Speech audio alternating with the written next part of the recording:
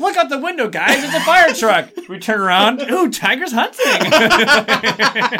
Yeah, any beast power. How this get here? Anyway, are you guys ready to play or what? Yeah, anyway.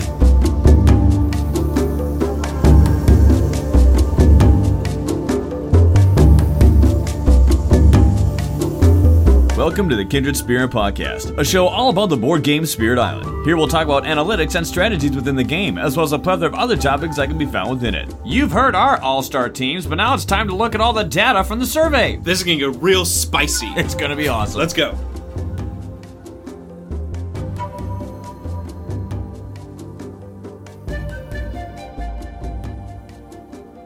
Okay, here comes the fun part. Yeah, I feel like people tolerate our opinions. They're like, well, let's see what the community has to say. I did have a lot of fun with this literal team building exercise to come up with these awesome all-star teams. I hope you enjoyed hearing all about ours, but I think the majority of the fun is to see what everyone else got to say. I think, people had some fun building their own teams in their way. Yeah. Let's go and waste no time and get right into it. Jump in. First position. That's right. So what we're going to do here is, upon looking at this sea of feedback that we got, which is awesome. Thank you, by the way, ardently, for all the feedback that you guys gave. Many comments. Just so much information. And here, this is an audio medium. You can't see us. You can't see a chart. You're just listening to us. So how do we convey this information? How do we convey all these teams and whatnot? So we can use sound effects to make it sound fun. Spice, like a disc jockey on radio. Like Blue's Clues. Like, who got the best offense, kids? Draw circle. Anyway, so we thought that the best way to convey the information like this is to break it down by the role. So offense, control, fear, defense, utility, and look at how many various spirits made it on to people's teams. So we're going to look at the offense category. Okay. Which spirits made it on every voter's offense category, then control, then fear, defense, utility, that kind of thing. And what I would do, y'all, honestly, is I would highly recommend actually looking at these surveys, because it is so much easier to understand these kinds of lists when you could see it with your eyes. Obviously, if you have a good ear and you can picture all the teams in your head, awesome, fine, perfect. Yeah, but still listen to us. Yeah. We need the clicks. Just play it in the background. You don't even have to listen. No. Don't listen to it. Don't listen to it. No. What I'm saying is, for me personally, I'm a visual learner. So I like to see something while also being able to listen to it. So I'm going to put a link to each of these surveys in the description of this episode so you can actually look at everyone's teams in their entirety. Because I think it's easier to actually look at it as opposed to hearing it only. But that's just me. So if you're like me and you like to look at it too, I would encourage you, if you have some time and you're curious and you're interested in it, to look at all of these things on the surveys. And like I said, I'll put the link in the description there for whether it be Facebook or Reddit or Board Game Geek or whatnot. And you can keep the conversation going, because people are talking about like, oh, you picked Ocean here, or Wildfire, what a fun choice, or this was your utility. People are having a conversation, so it is fun to have that. Right, and people go back and forth with conversations within the polls that those comments aren't actual votes. Sure. So there are a lot of conversational dialogue that is being exchanged back and forth between pieces. It's really cool to see sometimes, but the conversational stuff we don't cover here because we're going over the votes. Yeah, the data here. But like I said, I'd encourage you to go ahead and check those out if you have some free time and you're interested in that thing and you want to learn more truth about various matchups and various comments that people had or clarifications that people had in their comments. It's a good way to meet fellow Spirit Island lovers, make some new friends. Yeah, it's a really good way to just kind of get, instead of your toes wet, maybe like get your shins and, get your legs more into the deep end of the pool to get more indoctrinated to the truth of all of these numbers too. So if you're looking for more additional truths behind the data, I would totally recommend you guys checking out the actual things. But enough dilly-dallying. Let's get into it. Starting at offense. That's right. So looking at everyone's attackers, this is one of the most interesting and probably, in my opinion, one of the most diverse categories. Yeah. Because there are a lot of attackers. We had to keep it to a top 5 only, because there was, spirits that got some votes, but we tried to keep it to a top 5 because literally you can make an argument that anyone could be pretty good offensively. So in 5th place, 3% of all the voters had Lure, Starlight and Lightning as their attacker. We had a 3-way tie. Are you going to argue about Starlight? That's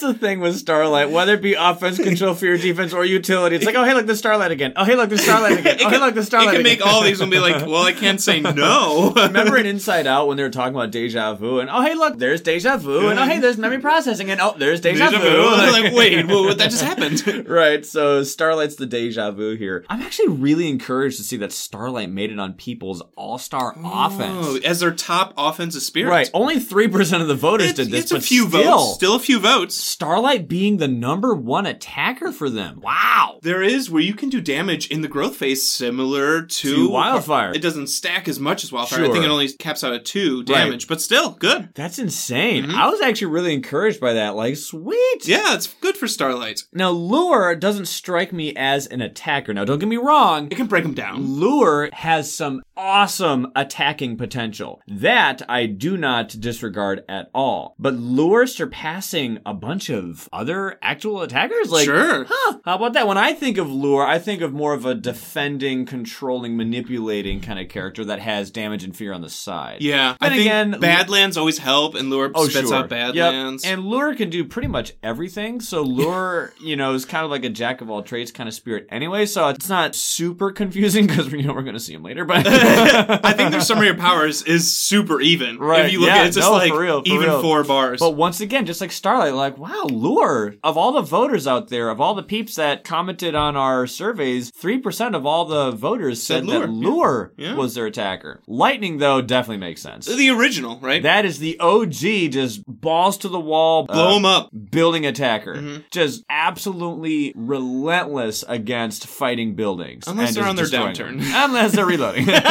But, Lightning was the very first attacker I ever used. Same. I have a lot of very fond memories with Lightning. Especially if you can take out, 3 towns in one land. So great. When you can get a high-level Thundering Destruction, you'd be like, bam, there goes 2 towns and a city. That feeling is similar to, a cast down as a new player. Yeah. I know it's not cast down Brian Deep flipping a board. Right, because you're like, and that's 1 fear, and that's 2 fear, and that's 1 fear, and it's all a brand new player, you feel so powerful. It's so great. Yeah. It's a fun emotion to have from Lightning. Mm-hmm. So that is your 5th place. A 3-way tie between Lightning, Lure, and Starlight. Jumping up to 4th place, we have yet another tie, this time with 4 peeps. We're going to see a lot of ties. Okay. 6% of all the voters voted for these individuals. Immense Lightning.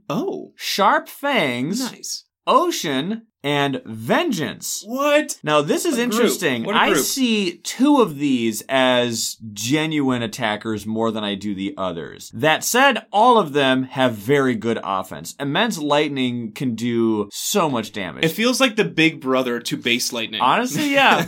Yeah. Just a little bit stronger. Right. Lightning may be the famous brother, but Immense Lightning is the powerful brother. The bulkier one. The Boromir to the Faramir kind of thing.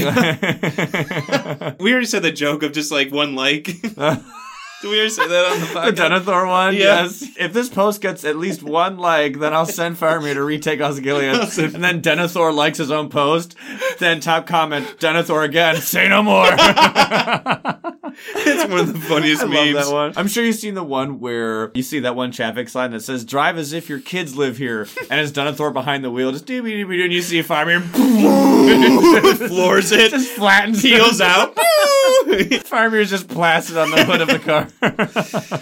Okay, back to Spirit Island. Sorry, okay. So Immense Lightning being the older brother. Immense Lightning, I think, depends a little bit more on your card draw. Sure. I think, but the capability to just sling majors out there. Immense Lightning has such a great platform for destruction. Yeah. If you can find a Volcanic Eruption, if you can find Talons of Lightning, Storm Swath, the list of good majors that kill people are very long. Those are nice of them. But you can go and grab so many of those kind of cards and with ease wield them effectively and just go ham. So that doesn't surprise me at all. I want to hear about the 2 you don't see. So we're getting there. Anyway, Fangs is good. Vengeance totally see it. Okay. Vengeance, we've talked before. They were my top pick. They were your attacker for your team. Yep. Vengeance is a character who I believe requires you to set the board a little bit to your own preferential environment. Get the blade out there. Yeah, once you have your setup realized, then you can just go absolute ham. And the ease of damage that you get, it can't be ignored. Yeah. It's just once you have everything down, you have your disease out there, you got your blight, right, you got the table set, then it's just killing spree. Time for dinner. And you just go ham. It's great. I definitely see it. Now, Vengeance also comes as an attacker. Some people might not be thinking, hey, sure, Vengeance is a good attacker, but Vengeance has strings attached. Vengeance also means you're going to have a lot of blight out there. Probably so a blighted people, island. Right, might have built that consideration into their teams. It'll be really cool to see everyone's comments to see how their various teams are built with other peeps. And that's one of the things I thought was really cool about this All-Star thing was seeing how everyone interpreted the question. Because some people were looking at the question as who is simply just the best in each category, regardless of synergy. Just the individual. Yep. Some people, like me, went and looked at who's the best with synergy being a big factor. And I think it's kind of cool. I don't think there's a right or wrong here. I think it's really cool to see the opinions of people and how that one consideration can completely change the results of the poll. Some people were like Laura and just I'm just going to cram what I like into this team. And that's Square fine. peg round hole. Right. Laura, we need 5 people. Bam, get in there. Is that utility? Yeah, it is now. So then we have Fangs and Ocean. Now these are the two attackers that I don't look at as purely attackers. I'm not saying they don't have offense. They have great offense. But I look at these characters as multifaceted peeps that have much more to offer than offense. So seeing them as your attacker was like, because I think Ocean has very good fear generation. Yeah. But I think Fangs has great control and fear. Yes. So it's not like these characters are exclusively offense. Now I know, like I said before, this whole all-star list doesn't mean that every person who is on a certain role has to 100% exemplify that one thing to a T, while also not having any other kind of thing. Because you know me, I like my jack of all trades, and I love Sharp Fangs. So Sharp Fangs, in the same way Vengeance, has 2 and 8s that can do damage. Fantastic. Yeah. I've seen Fangs just carry the team, not only with fear, but with offense also. I've talked about the aggressive build with Fangs, which makes them just this absolute powerhouse. And it's phenomenal. And trust me, I love it. And so I was very happy to see Fangs on here. Yeah, on a top 5 list. Right. And so some people might say, well, wait, Fangs doesn't nearly reach the numbers as quickly or as consistently as other people. Very true. I would definitely not disagree with that statement, but I'd also like to also refer to my past statement, which is doing small amounts of damage where it's needed will always be better, in my opinion, than doing big amounts of damage where maybe you didn't need so much. And they bring more to the table, like you're saying. Yeah. So because this is a personalized list, people might think Thunder Speaker, yes, is maybe the best at offense. Right. But for me, I'm really good at Fangs, and I like what they bring to the table more than just offense. Right. So, dear listener, which is more valuable to you? An efficient attacker or just an attacker that just gets crazy high numbers?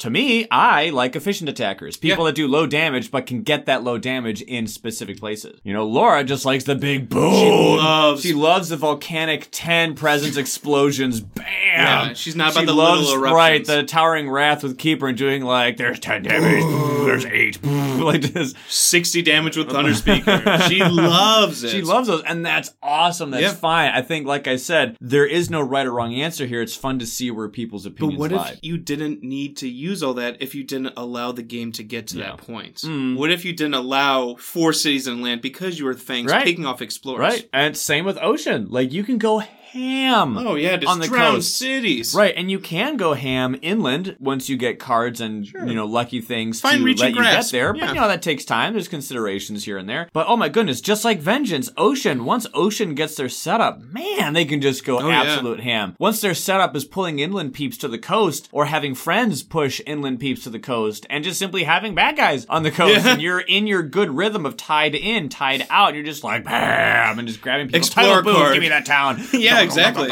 Explorer card. Right. Coastal lands. Nice. Nice. Perfect. Finally. It's like Mr. Incredible when he cracks his back when he goes to that island at the beginning and he's just showtime. And my time has arrived. That's right. So, Immense Lightning, Fangs, Ocean, and Vengeance. Fangs and Ocean, I don't consider to be pure attackers. I think that they are more multifaceted, which is why I actually prefer them in most usual cases over singular focus spirits. But in this all-star exercise, kind of puts a spotlight on the singular focus. Yeah. So, I thought it was very interesting. All right. Now let's go to our top 3, our bronze medalist at 16%. We went from 3% to 6%, now 16%. Ooh. So a large jump in the numbers here. All you peeps out there had Volcano looming high. You will be loving Volcano. I love Volcano. I'm very glad to see a brand new Jagged Earth spirit this high. It's the new thing on the block. Yeah, and not everyone has it. Right. Jagged Earth hasn't been out for nearly as long as the other content, so Volcano is new. So on one hand, the downside is that not everyone has experience with this spirit. On the plus side, since it is new, there's a level of hype there perhaps. So it's kind of cool to see how... Both coins, both sides. Right. Availability is like... But hype is like, yeah. So 16% of all peeps. I gotta say, every time I play with Volcano, I have just an absolute blast. You're like, wait, I can do this. Nice. When I was forming that sentence in my head, I was like, oh, hey, this is gonna work out as well. Perfecto. But no, seriously, I've had so much fun with Volcano. Attacking it is so two great. lands. Yes. 2 lands right. 2 lands all the time is fantastic. Well, the way you play it all the time. Yeah. Some people like to wait. And build that's up. Totally fine. Either way, regardless if you blow up often with smaller explosions or explode hugely, one thing that's consistent regardless of your approach to that character is you will be attacking multiple lands all the time. Yes. So whether it's one land and all the adjacent ones, or you pick one land and the mountain that you are spitting it from, and you're just dripping it all over the bad guys who are on top of you. Another crazy thematic spirit of just like building your volcano and then, the area of effect because you're erupting lava everywhere. Completely off topic, magma? but if... Is it magma? Lava? Lava and magma are 2 different things. I think magma is before it erupts. Okay. Lava is after it has, come out. Cool. I think. I could be completely wrong. No idea. Anyway. Science. A quick Google search will clear this up really quick. Aha! I was right. Scientists use the term magma for molten rock that is underground, while lava is molten rock that breaks through the Earth's surface. Oh, okay. There you go. Lava flows. That's right. So, anyway, this is off topic, but if you find Gold's Allure in the deck while you're playing as Volcano, grab it. Grab it immediately. You gather an explorer and a town to a mountain. Mm-hmm. It's too bad that I coexist on mountains and I slather lava on bad guys who are on my mountains. And I can only go to mountains. Yeah. So fantastic card. Gold's Allure, they're digging, finding gold, and someone's tapping on their shoulder. They turn around. Boom! Boom! Lava! Yep. So we'll get into more Volcano strategies later as far as how to play them well and whatnot. But just simply put, Volcano, dedicated attacker, unfortunately does have a lot of Dahan-friendly fire, which I'm not a fan of. Ooh. But when you don't need Dahan and you're just slathering the land in molten rocks, you're just well, if I kill everyone, did I really need them? Just indifference, really. So I totally see Volcano making it to bronze medal in 3rd place. I totally see it. That's high. Very high. This is very prestigious. Mm-hmm.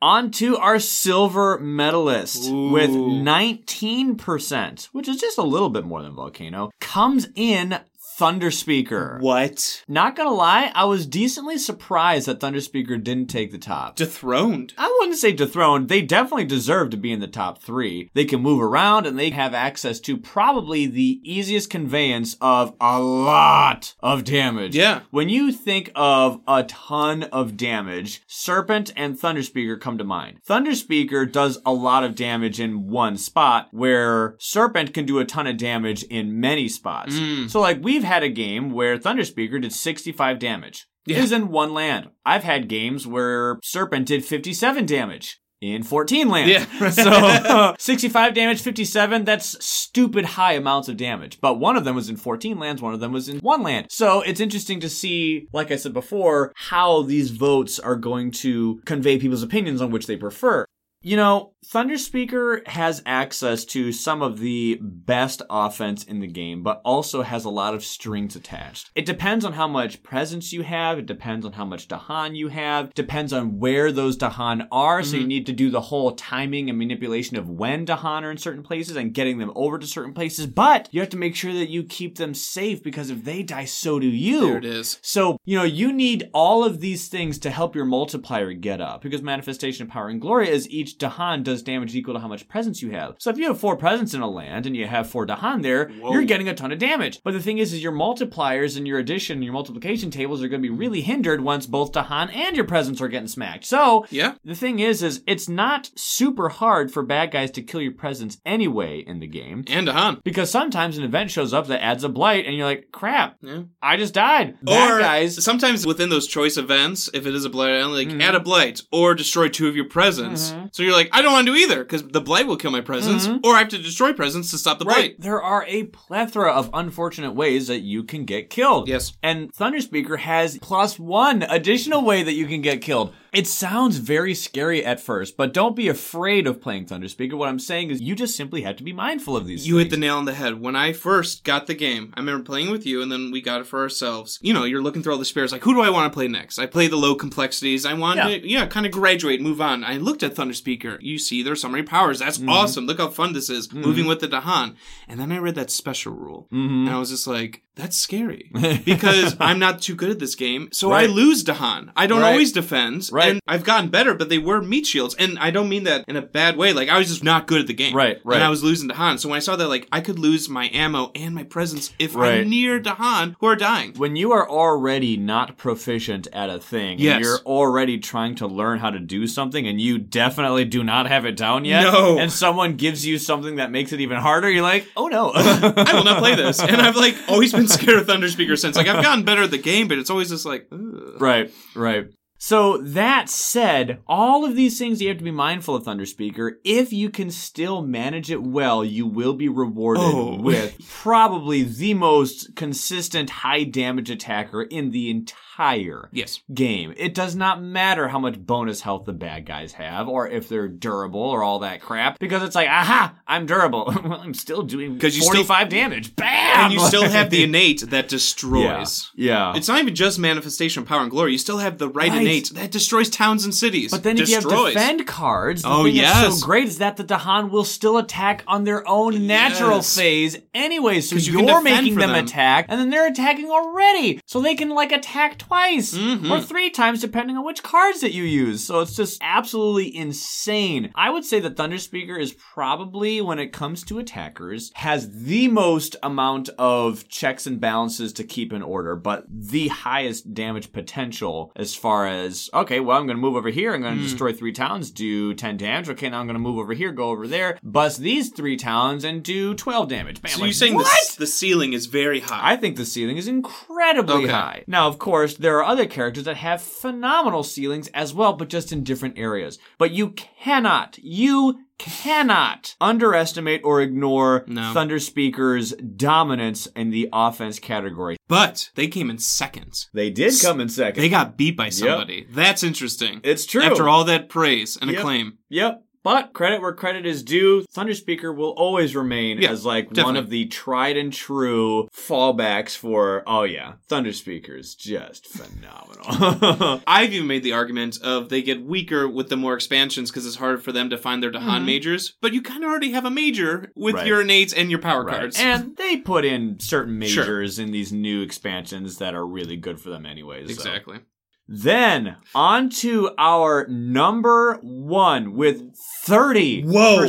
Another jump. The numbers went from 3 to 6% to 16% to 19% to 30%. Our gold medalist, this makes me very happy, Heart of the Wildfire. What? For a long time, Heart of the Wildfire, from my eyes, was hardly being used by anyone for a while. I think people should look up old tier lists from like 2018, you never saw them. Never saw them. Pre-Jagged Earth, you never saw them. Yeah. B tier, because C tier. Blight was still in everyone's psyche as regarded as this horrible, awful thing. And Blight can be if you wield it improperly. But the thing is Wildfire might be be one of the simplest, most honest forms of offense out there. It's fire. Burn. Even when you ignore the mechanics and you look at the thematics, when we look at the elements and whatnot, lightning we've covered. Okay, electricity, okay, cool. I guess it's a common enough element, but it's still like a unique element that you don't see very often. You see volcano. Okay, volcanoes are awesome. Lava and whatnot, they're huge, but those aren't all over the world. It's not like a simple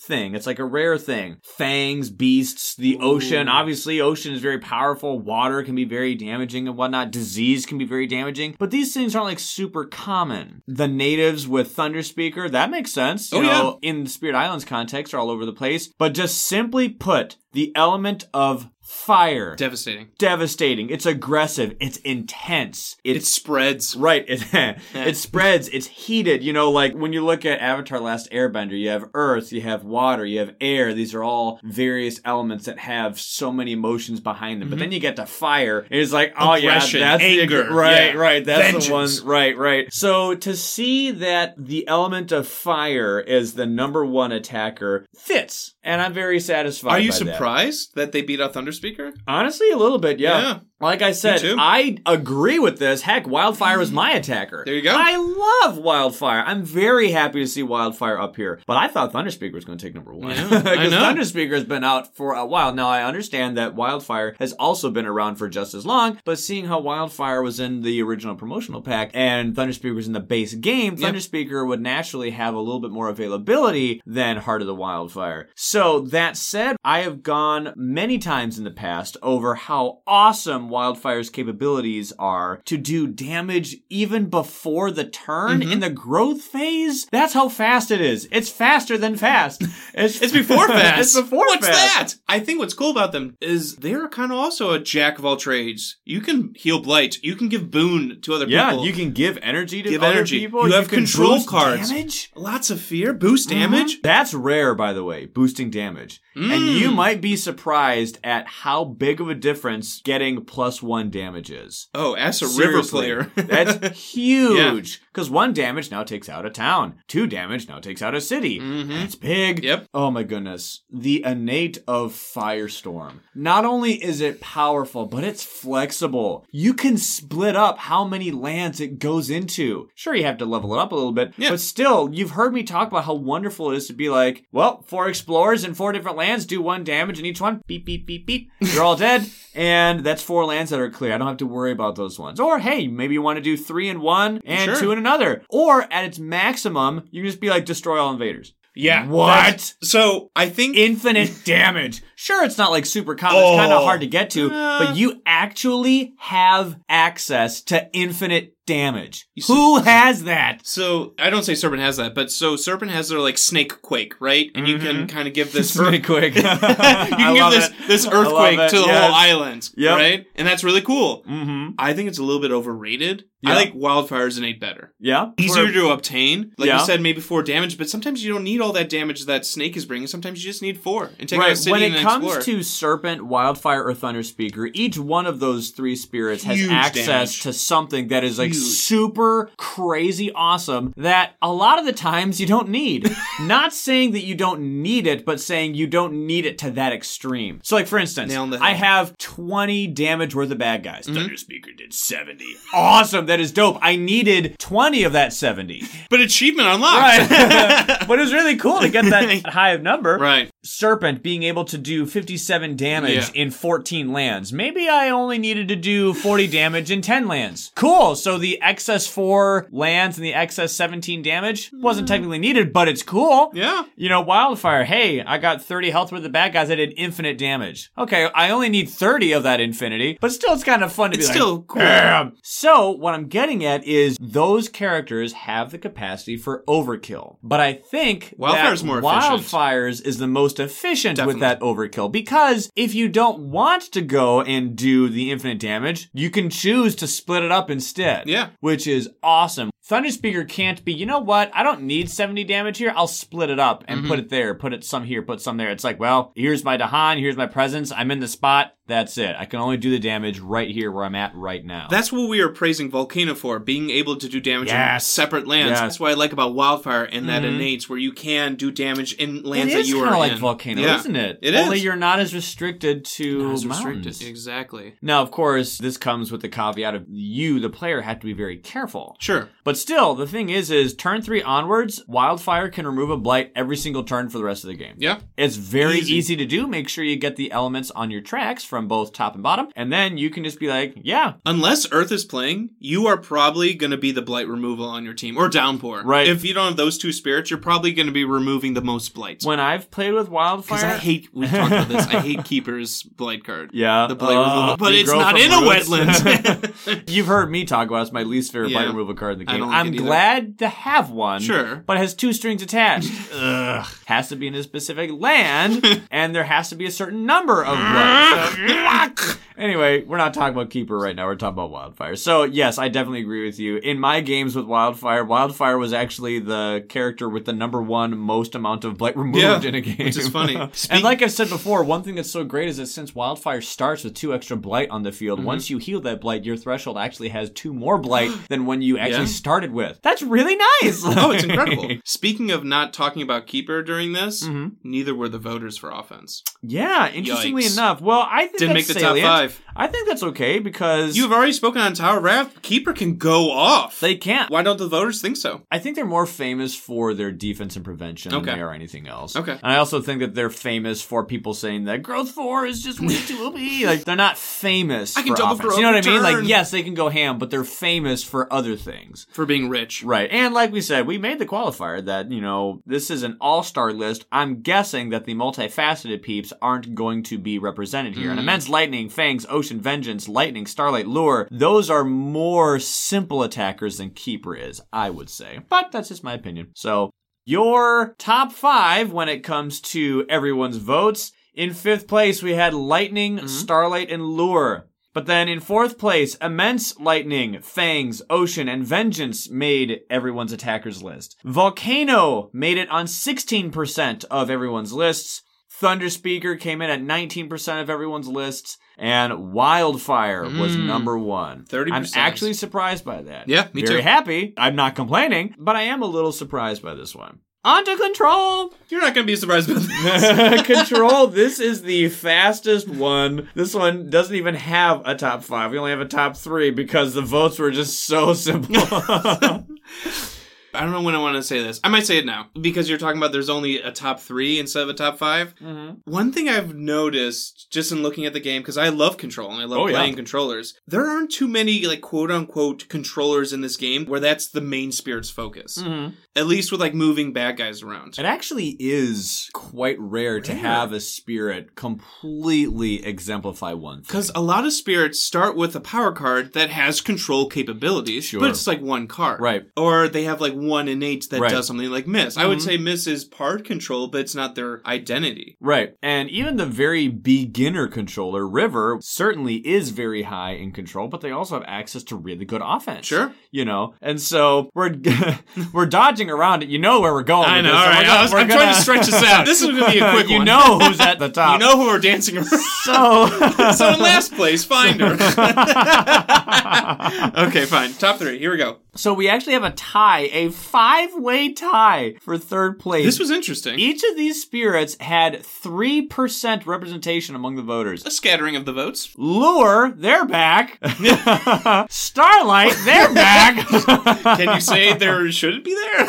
They can be anything they want. They are 5th place for offense, Starlight and Lure. Starlight can keep coming up. But also Bringer of Dreams and Nightmares, Foreboding Shadows, and Thunder Speaker, they're back! I mean, all those are very control-focused spirits. Yep, no, it definitely is. And the thing that's interesting about Control is Control has multiple applications. It could be the movement of bad guys, it could be the movement of good guys. Yeah. It can be the movement of a little bit of both, or it can be the movement of tokens spreading not. So make Spread Around official, please. So it's interesting to see how the numbers show up here. Lure and Starlight, once again, they could be put on so many categories. Yep. Lure, pulling people in with Softly Beckon Ever Inward. Such a strong great card. And Forsake Society to Chase After Dreams also can downgrade a city and yoink, pull them right in. Honestly, incredibly consistent. And if you can get to your Reclaim 1, that's one of my favorite things to consistently spam. Just like a vacuum. Yeah, just keep on people pulling that card. And it's so great because that's how you can yoink people off the coastal lands to bring them inland with that card. That's why I don't think that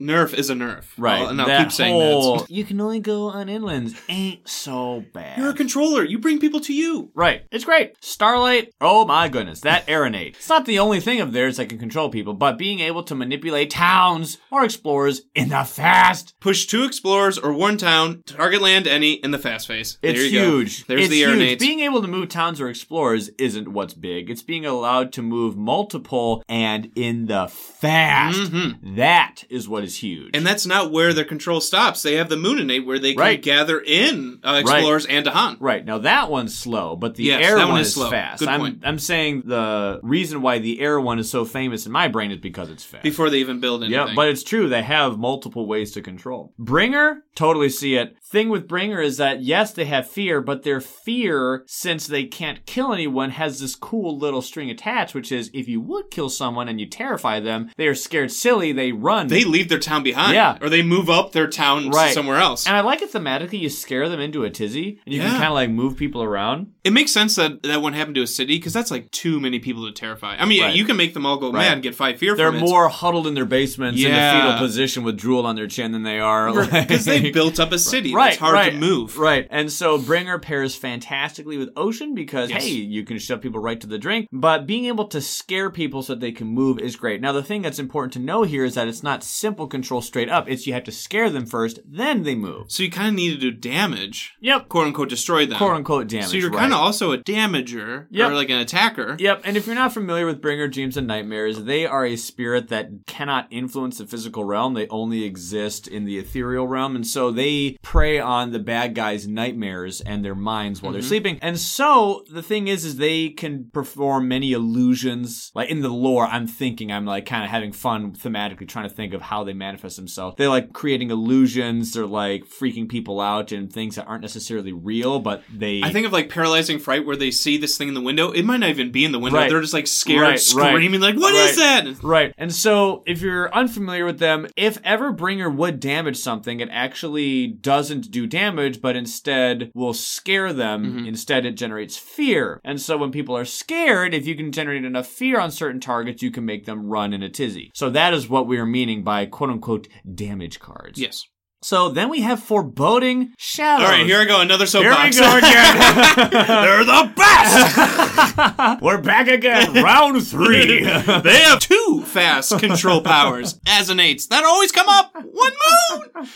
Well, the more and more times we go over this, you are further more galvanized. Because I went back and listened to the France episode. I'm like, oh, I might just be saying this because we had a good game. And it was just like kind of like a throwaway comment. And I'm just like, yes. What really carries a lot of salience for me when it comes to Foreboding Shadows is that innate doesn't just stop with one action. For the entire turn, when you mark a land, it is active. So someone else can cascade an effect off of it if you yourself, who isn't Shadows, wants to do a thing there. Listener at home, one thing I've noticed, or has helped me, because like Ryan said, it can go through the entirety of the turn. Place one of your reminder tokens on the land so you yourself can remember in the slow phase. No, seriously. And then your other teammates can be like, oh, this is the marked land where if I just do damage or fear here, we can move those guys out. Right.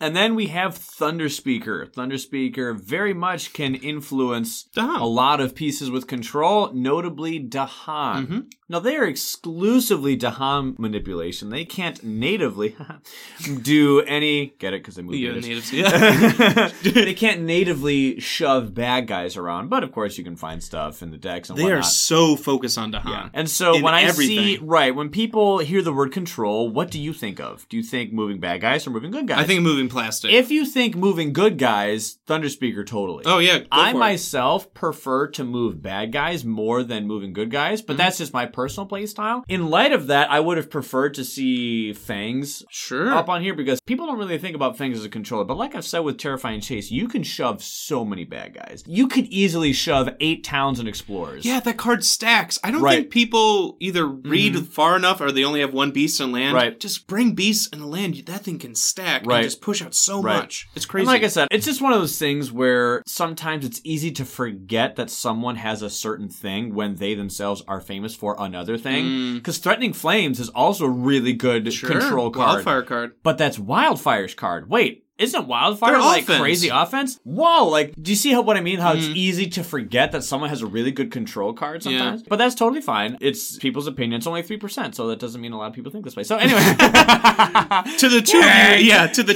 that voted for Thunder Speaker. So, Lure, Starlight, Bringer, Foreboding Shadows, and Thunder Speaker were on 3% of all the people's votes. Mm-hmm. In second place with 12%, we go from 3% to 12%. It's a jump. River. Hey. Yep, and just good old base River. Once again, River is just phenomenal. How many times have we seen River in the top 5 of any of these kind of adversary series, these offshoot fun surveys that we do? Just River is just all over the place. People love River. I'm kind of surprised River didn't show up on offense, but I know it takes time to get to the big boom. That's fair, and this is the all-star team, meaning there is one spot open on your list. Who gets it? So, good point. River, phenomenal when it comes to control. It's simple control and it's easy to understand control. You can move Dahan and plastic. I do think Travel River has a lot of fun when it comes to control because you can make a super highway of sadness. So that's what I've called it. Travel River has this fun thing where if you orient your presence in a line and you shove people, you can shove them down the line of your presence. So instead of moving them just one land, you can move them down this river of yours and they can go significantly farther than just one land. Go fight a battle for you. Yeah. It's awesome. So that's what I meant by making a super highways because you can construct a freeway, a big long road, and you can send people down that river. Yeah, it's cool. It's cool. And so it's a lot of fun. River has been around for a very long time. There's Sunshine that no one plays. Just the 3 people on Discord that's like, Sunshine's good. Like, even you don't think they're good. I wouldn't necessarily go that far. Sunshine just has different stresses. They are much better with energy than they are control. So a major focus. Right. But the thing is River has been out there for a while. River has been out since the base and has had the benefit of time to get into people's knowledge base of being a good, solid controller. Could have been someone's first spirit they played. For so long. Yeah. All right, here we are. It's Finder. 58%. It's Finder. 58. That is easily the highest percentage out of all of these categories. Spoiler alert, nobody beat 58%. It's Finder of Paths Unseen. Wow, what a shock. You did guess this in last week's episode. That Finder come on. Yeah, who didn't guess this? Yep. There's one spirit in the game who completely exemplifies one category, and that is Finder with control. Have you seen their summary of powers? Boom! You look at the bars, and some are like, okay, like little apartment buildings. Some are like, a little favela. Some are like this tiny little, like, a ranch and a double wide, And then there's just like the friggin' Empire State Building. Bam! And then the next one's like underground because it's offense. Right. Now, Fractured Days does have a very big utility bar, but it's not nearly as big as Finder's control bar. Do you think anyone else will be able to move cities in the game coming out? Maybe. I don't know. When I think of moving cities, there are 3 people that come to mind. Lure can move cities, Shadows can move cities, and so can Finder. Now, Finder can do it the easiest because they don't have to interact with the building before they can move it. Technically, Lure and Shadows can't actually move cities while they're cities, but they have this cool mechanic where they can break them down and then move the bad guys that was just broken down. So to me, functionally, that's moving a city. Okay. So in truth, only one character at the moment can move cities, and that's Finder. So one comment you had last week, which I loved, and I can't believe I didn't think of it, where it kind of cemented how good the spirit is. I do think Finder might be one of the best defensive spirits. Seriously, because nobody can exemplify prevention quite like they can. Yeah. And the defense is exclusively prevention. That is it. They cannot stop incoming damage at all. It's only preventing. Yep. That is the defense that they have. But prevention is a form of defense. Now, to hear that, that's not very satisfying when you have, 13 damage coming right at you in your face. I'm really good at defense. I'm really good at defense. Yeah, you go in there, you just take a Louisville Slugger to the chin. Pow, ow. Not that defense. They're good at defense. But there's an asterisk, and that asterisk is that they can prevent stuff. So, like I said, it's not very satisfying when you have a big problem and someone says, hey, how do I fix this problem? Well, the best problem is to not deal with it in the first place. Well, that's not a lot of help to me right now. What if I have the problem? Right. Yeah. The problem's Too in my late. face. It's kind of hard to prevent stuff when bad guys start on the board. It makes me think of when I'm going for majors, I need something in the fast phase, like all slows. It's like Savage Transformation. I'm like, oh no. Oh, no. I needed Winds of Rust and Atrophy. Right. Remember how we were talking about how when it comes to control, there's controlling good guys, there's controlling bad guys, there's controlling beasts and presence, that kind of thing. Can anyone do all that? So yeah, Finder can do it all. So that's one of the reasons why their control bar is probably pegged so high. I remember I just laughed when I saw Finder's control rating. It is hilarious.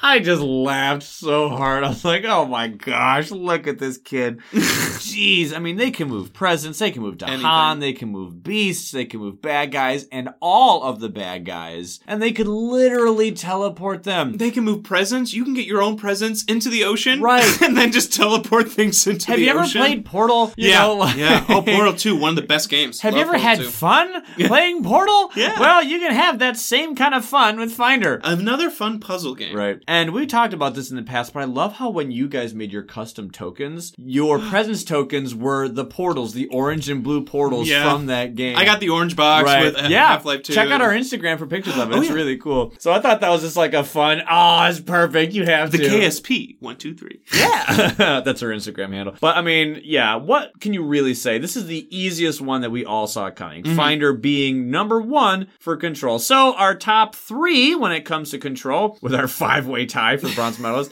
Lure, again, Starlight, here again, Thunder Speaker, again, we saw them on offense, but Bringer and Foreboding as well. 2 fear spirits. Yep. Then River in second place. That totally makes sense. When it comes to the gold and silver medalist, it's exactly who I thought it would be. Yeah. Maybe not at these percentages, but definitely first and second. River at silver and Finder at gold. Yeah. So no surprise there. On to Fear. This is probably, when it comes to the ones I was really the most interested in looking at, I wanted to see everyone's offense, defense, and fear. Okay. Kind of interested in utility because that one has some really fun... And wait till we get there. Wait till we get there. Variable opinions there, but I was very curious to see fear, defense, and offense because I feel as if fear, defense, offense are the most covered categories within the spirits. I think that control and utility aren't as covered as they are fear, defense, and offense throughout the roster in the game. So, like I said with offense, I was very curious to see who we're going to have. And when it comes to fear, I was very curious to see who we're going to have. So, 3% of all the voters had Sharp Fangs at number 1. That was awesome. 3% of the voters said that Sharp Fangs was their fear character. I mean, it is their highest bar, is it not? It is. The summary of powers. In fact. One thing I looked at everyone's unique starting hand, their starting powers, their 4 cards, maybe 5 or 6, if you're a specialty spirit. And seeing how minds or Finder. And seeing how much fear they generate. I know you can do damage and generate fear, but like the card says 3 fear, 2 fear. Right. Sharp Fangs came in second place with 6 fear out of all the spirits. Second place highest.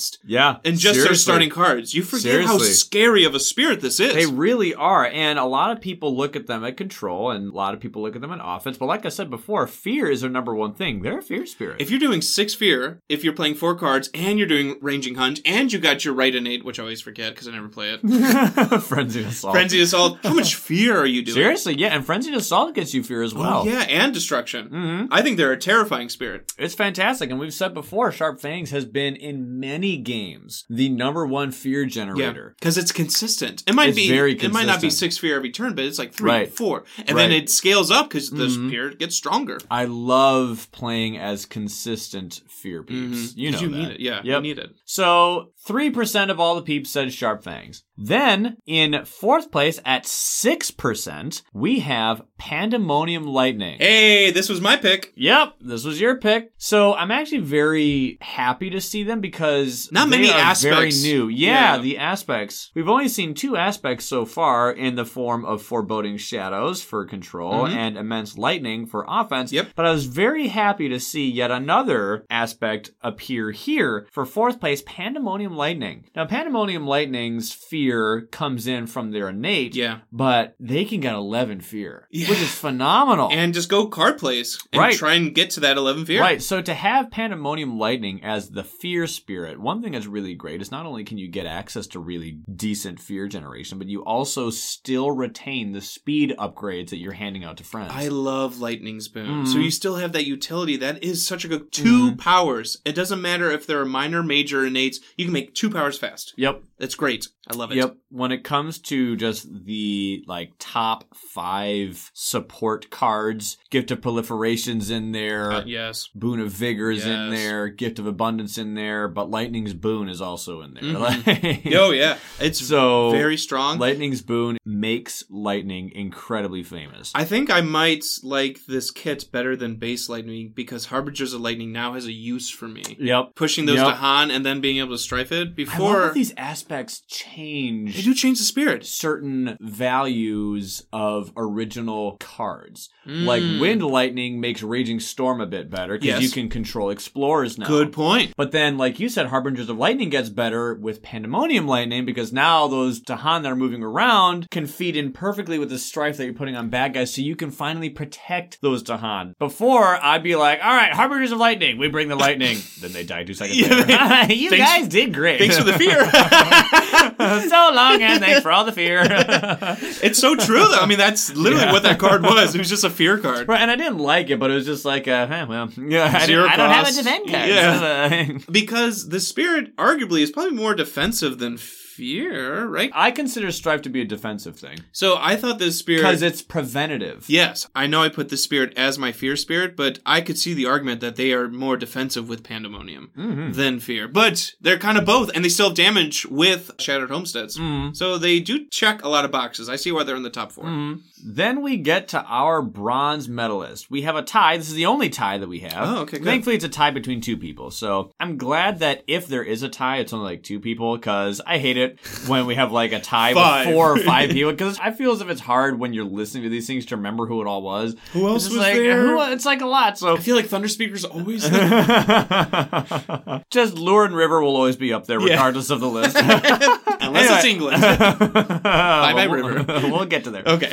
Anyway, so 12% of all the voters said that Many Minds and Mist were their fear character Makes of complete choice. sense. Oh, definitely understand it. Many Minds can just spam fear. Many Minds is absolutely phenomenal. Honestly, fear might be one of the best things that they do. Seriously. They remind me a lot of Pandemonium Lightning with fear and defense, because they can defend and then generate so much fear. No, genuinely. Genuinely. And it's interesting that Many Minds, we never saw them on control because they are controlling so many beasts and can even move bad guys. That's true, Ryan. Whatever, that's fine. Yeah. People's opinions are what they are. But Many Minds is also new, Good point. Many Minds may be more famous for prevention and for fear than they are control. Yeah. I don't know. Yeah, definitely. Like I said, it's cool to see where everyone voted. Now, the thing is, it's funny that Many Minds on their board says, in lower player count games, outright fear victories may be possible. It was funny because I used to be able to remember how many fear victories I've had pre-Jagged Earth. And I was able to remember, I've had 3, I've had 4, I've had 5. And this what happened. I was playing this adversary, and these were my teammates. Since Jagged Earth has come out, I'm somewhere like in the double digits now with how many times I've gotten a fear victory. Well, I've been playing a lot of Foreboding Shadows. Ryan's like, again, John? Point being, I've been starting to get a lot more fear victories nowadays in general than I have terror victories. But where I'm going with this is with all of the fear victories that I've gotten, it's about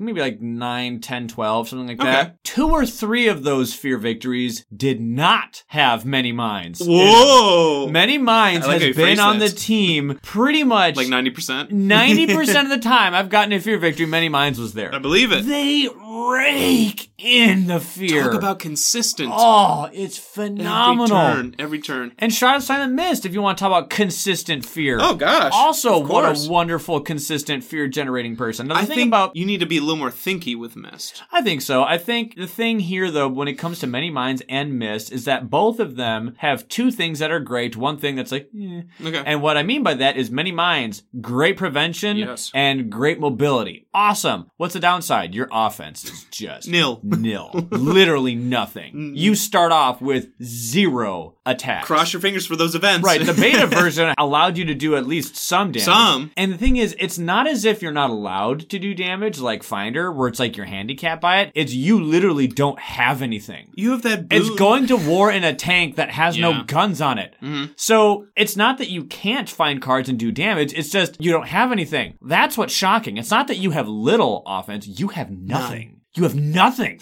You have to find it all or get awesome lucky events, which I have seen, and it's phenomenal. But that's the thing to remember. It's like, when it comes to Mist, you have great mobility, you have great access to fear, and you have great access to offense. Yes. So what's the weird thing to remember? You gotta keep people alive.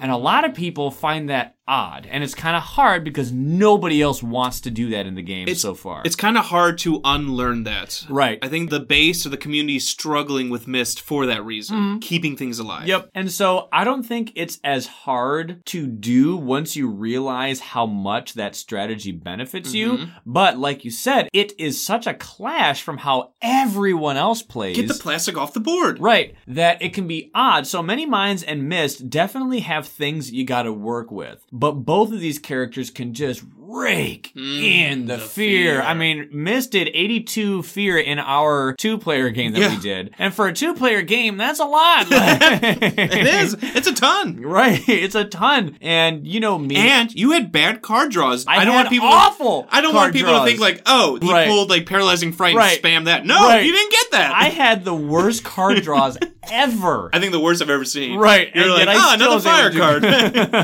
I love Mist so much. Now, of course, when I talk about Shroud of Silent Mist, it's usually from the perspective of an individual who loves them, and I do. So I'm very, very happy to see them in bronze. I'm okay if you don't love Mist. That's fine. They are totally different. It's tricky. It's a tricky spirit. It's tricky. Yep. I'm not going to pretend that they're not tricky, but oh my goodness, I love them so much. And Minds, if you've played with Minds, you're like, okay, I'm going to do this, I'm going to do this, I'm going to do this. Okay, that's 4 fear. Okay, cool. Wait, didn't you do like 4 fear last turn? Yeah. Okay, I'm going to do this, I'm going to do here. There's another 2 fear. I'm going to play this card.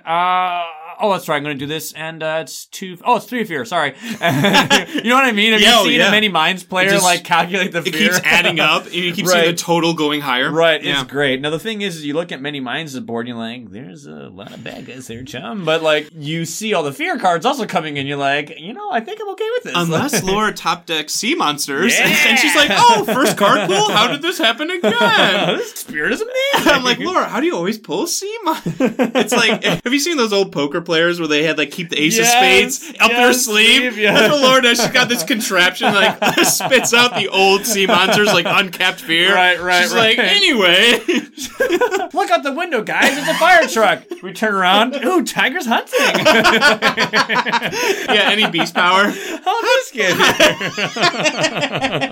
Anyway, are you guys ready to play or what? Yeah, anyway. It's like those people who, like Hogan's Heroes when he's playing chess and he, like, knocks something over, so he bends over and he, like, moves the chess pieces so that when he comes back, hey, wait a minute. Hey, checkmate. Oh, okay. Anyway, but yes, Many Minds Mist being at the bronze medalist position in third place. 12% of all the voters had these characters as their fear characters. Totally get it. I had Mist for mine. Laura had Many Minds for hers. So that's totally fine. All of ours made the top 5. It's true. So moving on to second place. Now this one both does and doesn't surprise me. 15% of all the peeps said that Ocean's Hungry Grasp was their fear generator. I'll give everyone a peek behind the curtain. If you haven't gone and clicked on the link that we are leaving in the description below, this got some traction, controversy, some discussion. Yes, Ocean a lot of people. Now, for me personally, I usually view Ocean in the alignment of attacker more than I do fear. Now, I honestly classify them as a scary attacker. That's what I literally have them in my head. Like, that's their title in my head, a scary attacker. Meaning meaning that they are offense primarily with fear on the side. Like, you know how Bringer is fear primarily with control on the side? Definitely. Or River is control primarily with offense on the side. I look at Ocean as offense primarily with fear on the side. So pound ships into splinters is a simple innate that simply just generates fear. Sure. Awesome. It's great. A lot of people are looking at that as probably like this fear factory, and it's great. It's one of the reasons why Bringer and Ocean pair so well together. They're awesome. Ooh, and Foreboding and Ocean. Right. Pair really well together. Yet, still, Ocean placed higher on fear with this poll than they did with offense. They're 4th place for offense, but 2nd place for fear. They're hard for me to define because I kind of just view Ocean's Hungry Grasp as just the ocean tile. You're just unlocking something. Yeah. And whatever you do is fine and great. Like, you can drown things, and you can give me 2 energy and push something, and you can generate fear. But for you, it's just like opening up that ocean tile. That's all that Spirit... Me, because I don't play them enough to view them more. I have many comments on Ocean in general that we're going to get to in our tier list. Tier list. Because I got words to speak when it comes to Ocean. Anyway, so as it relates to fear, though, I definitely see it. I honestly would have put many minds over Ocean or mist over Ocean. Because, yes, it's just one innate that they're famous for. They have other ways to get fear as well. It's not like that one innate is the only way to get it. The fact that they can kill people so fast gets them a ton of fear. In the same way that Wildfire or Lightning can get a ton of fear too. So how is Ocean different because of that innate, right? But, you know, being fair, Lightning did, in fact, make it on here for fear in the form of Pandemonium Lightning. Good point. But still, you know, you get what I'm saying. I totally see it. But yeah, Ocean, to me personally, is an attacker before I look at them as a fear generator. In my own personal opinion, but that's exactly what that is, my personal opinion. So when it comes to people's team synergies, it's going to be cool to see how, okay, you have Ocean as your fear character. Well, that means they had someone else that they thought was exemplifying offense even more directly. And that's fair. So, and that's a strong team where you have basically 2 offensive characters and one can tap into fear. Was Ocean on Laura's team? I can't remember. There's so many attackers. I don't know. It was, attacker. I don't know if Keeper's ever on her list or never on her list. She always talks about Keeper. She loves Keeper, but it's the guy that she tells you not to worry about. No, I just like talking about it. He's just my friend, babe. What? You guys always hang out. You guys always hang out, but I never see him. We're going for massages anyway. What? Anyway, Keeper. So Ocean is the silver medalist with 15%. Then at 42%. Another high victory. This is another easy win. I think this is the 2nd place for the highest margin of victory, if I'm not mistaken. Yeah, it is. Yeah. So just as Finder was easily the gold medalist for Control, the gold medalist for Fear is Bringer of Dreams and Nightmares. Finally, they take the gold in something. Finally, someone likes them. They've been making so many of our bottom 5s. Yeah. Well, I'm actually really glad to see this because when it comes to the ultimate fear character, I feel as if this is the kind of list where they can finally have an opportunity to shine because their fear ceiling is easily the highest, in my personal opinion. Can I go on a mini rant? Go for it. And make even more of our audience upset with me. Go for it. I got my Snapple. Okay. I'm ready. Like you said, Bringer, highest potential, highest ceiling, 100%. We've heard battle reports and read from listeners talking about 20 fear in a turn, 30 fear from one card. Me and Laura saw Tim get 40-some fear in one turn of a game. And that's great. It's incredible. It's a sight to behold. I have also seen the not-so-good Bringer games. We don't find that big damage major, and you kind of keep sifting. You're not finding anything good, and then the events take away your Dahan, which was your defense or counterattack, and then... I don't know. I think people remember these highs, kind of like the Serpent. Serpent was in our Fun 5, and we're like, no one ever talks about Serpent.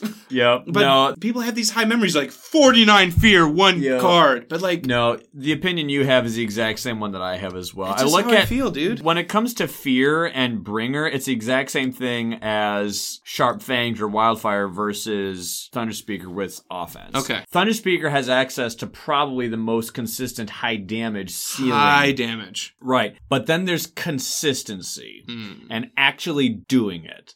So yes, Bringer has the most, but they're easily not the most consistent. Sharp Fangs, Foreboding Shadows, Many Minds, Mist, heck, even Ocean is more consistent at fear. Right, at fear, even if they don't get it. How many times have you played a game with Bringer, even if you're not playing with them, where they transitioned more into a defensive support role? Oh. How many times have you seen that? I've seen that all the time. Yeah. 50% of the time. Or more, like you're saying. Right. Now, the thing is I look at this with the same lens that I look at a lot of games with. When it comes to various amount of games, whether it be like a video game with shooting or a tabletop war game, like Lord of the Rings Middle-earth strategy battle game, or like Warhammer or something, there are a lot of various strategies in all these various games, and one of the most popular is, would you rather hit your target more often or do more damage when you actually do hit your target? So, for instance, if I'm playing a game like a shooter perhaps, would you rather have a gun that does, this gun does 10 damage, but the sniper rifle does like 50 damage, and it can one-shot you. Nice. But it only one-shots you if it's headshots. And you have to be accurate. If you never miss your shots, that sniper rifle is the best gun in the game. Best gun, broken.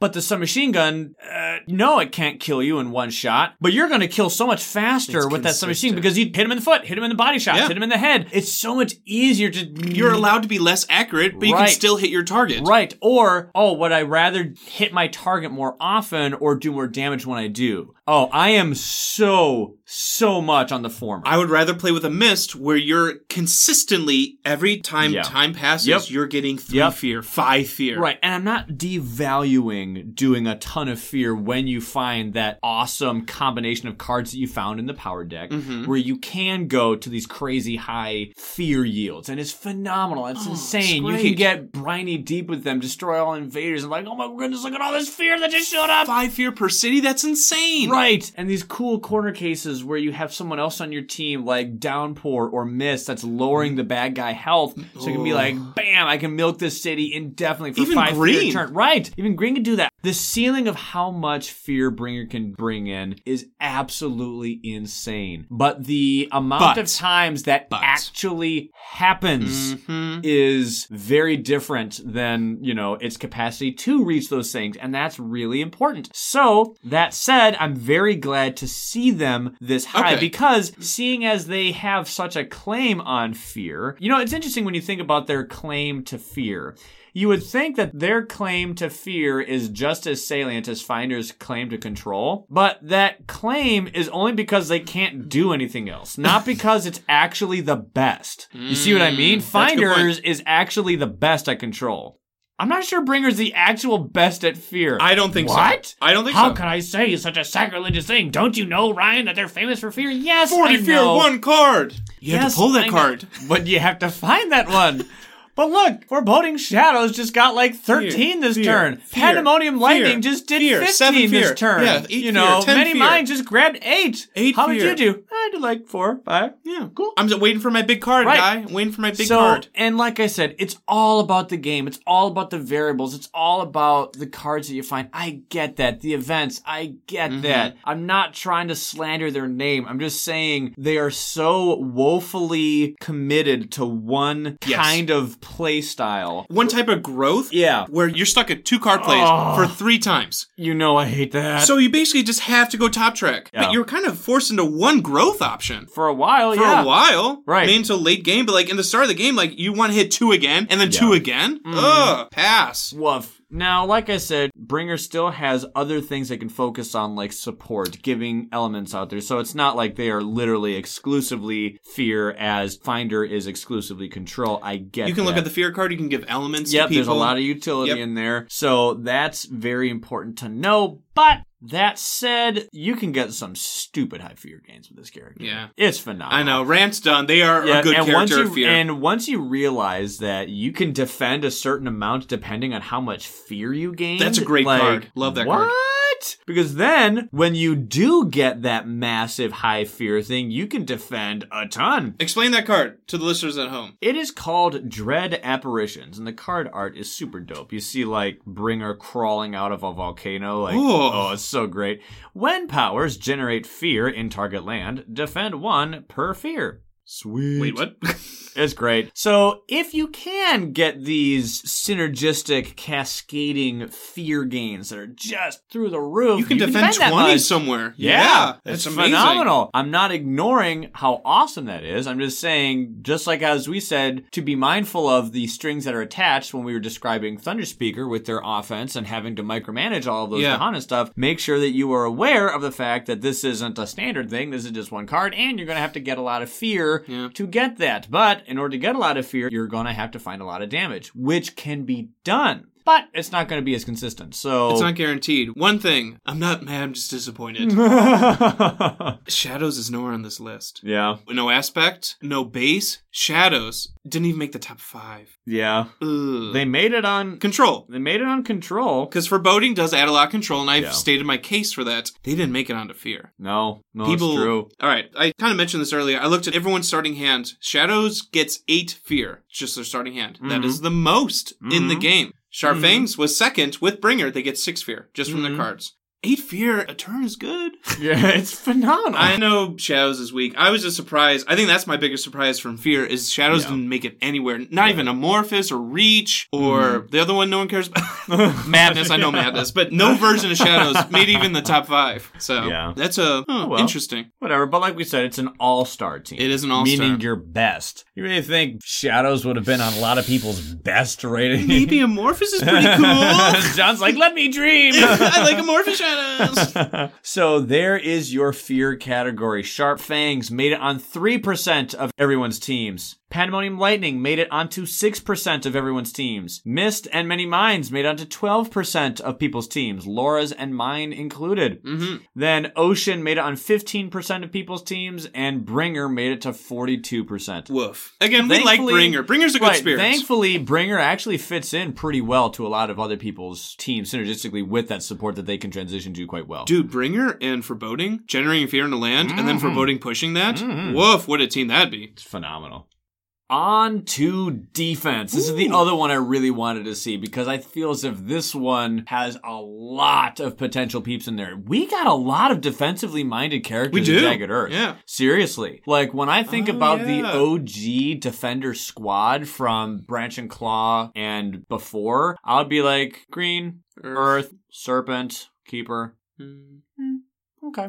You know, some people have defend cards, but they're not prevention thing. But those were like the defensive immediate four that came to your mind. Now we got lots of people that do stuff, whether it be Stone, the form Mines. of or you got Finder, or you have the aspects Trickster, Resilience Earth, Resilience Earth. Different like, we got forms a lot of defensive peeps, Yep. right? Downpour, my gosh, our only copy. crossover, right? So I was very interested to see what people thought. So getting into the numbers here for defense, 3% of all the peeps out there had Vital Strength of the Earth as their defender. Love it. Totally see it. It makes sense. It's they made the top classic, 5. Yeah. the OG defender. Makes Not sense. only has Earth been here from the start, it is very likely that Earth was the first character that people ever played as. Yeah. Me, I'm raising my hand. I did. Very first character I ever played as. Yeah. When Josh was here, it was the character that he played as. Yeah. Earth is such a wonderful character for someone to start playing as. Earth is like a warm, safe blanket. Yes, you know? very much so. A very warm, weighted blanket. Yeah. Because in gaming, generally, defensive turtle-like kind of strategies are what beginners usually like to go with. Sure. And that's fine. Then we have a defense character who is low complexity. Oh man, it's like made for new people. I cannot tell you how many times I have given Vital Strength of the Earth as a suggestion for a brand new player, and they loved it. They loved the presence every single time. They had so much fun with the energy income. Like, wow, dude, look, it's fun to pat them on the back when they are getting so much energy gain, because like, okay, cool, look, I grabbed 2 energy from my growth action, and then, wait, so since I have the 3 exposed, do I get another, 3? Yeah, man, you got 5 energy. Whoa, You see them grab the 3 energy token with a smile on their face, like, ooh.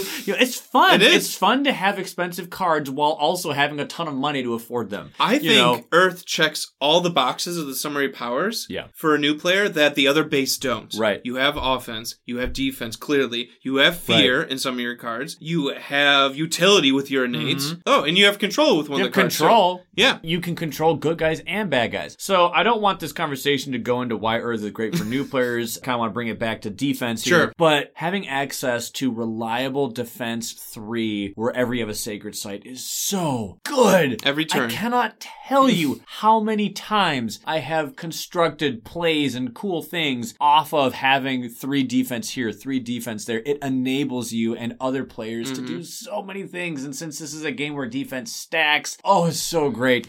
Not to mention you have one of the best defend cards in the game, which also functions as, in my opinion, the best blight removal card in the game. Sure, it may be expensive if anyone else was wielding it, but you're Earth, so you can afford it. What's money? So you can defend 4 paired with your Sacred Sites is defense 7. You have defense 3 even when you have no cards. You may have no defend cards in your hand that's left because they're all in the discard pile, yet you are still defending. You have your Sacred Sites. It's just constant. It's great. Sure, it's simple. Sure, it's not the highest level of defense that's out there and whatnot. Sure, it may be rudimentary, but it's just so great. Steady. Yes, I still love it. Even today, even years upon years after going on to other characters, I still look at Earth with a smile on my face like, man, I've had so much fun with Earth. And what's cool is the community thinks so also. At least some of them. Yeah. They made it to the top they're 5. number 1. They're all-star. Yeah, they're an all-star. I love it. I 100% love it. Then, coming in 4th place at 6% of all the people who had, for their defender, they had Serpent and they had Grinning Trickster. Ooh. I see both of these, honestly. Yeah. I actually applaud this because I'm glad they got recognition, and I also understand why they didn't make the top 3. Okay. Because Grinning Trickster isn't a dedicated defender. However, the fact that they can go and spit Strife at such a ridiculous amount... They can take on Sweden's extra damage. It's really good. It's really good. It's really good because it is the nature of Strife not to just stop damage, you stop all of it from that particular invader. So if it was a buffed invader, you're not actually stopping damage, you're just changing that bad guy number to 0. Because there's even events where it says buildings do 1 extra damage this turn. Yeah, exactly. And Trigger's like, who cares? Yoink. I just put a Strife out there. That'd be a shame if I cha-ching. Put another one out there. Oh, yeah. I love that innate. Just spend an energy to do a second one. Serpent. Oh, gosh. Elemental Aegis. Whoa. One of the coolest defend cards in the game. One of the rarest cards. It's so cool. Not only does it do splash defense, but it actually gets better. Stacks. It is a defend card that defends in target land and all adjacent lands. But the thing is, as the game goes on, as you play the game while absorbing people's presence, you increase that value. So you can defend 4, defend 6, defend 8. That is one card I never forget if I'm ever playing Serpent. Oh, I like to, so because great. you forget some of your starting Yes. cards, maybe. Not that one. Throughout my whole game, I love that defense. Right. On all adjacent areas, come on. And once you have the avenue to repeat a power, and you repeat that card, you can easily defend 14 lands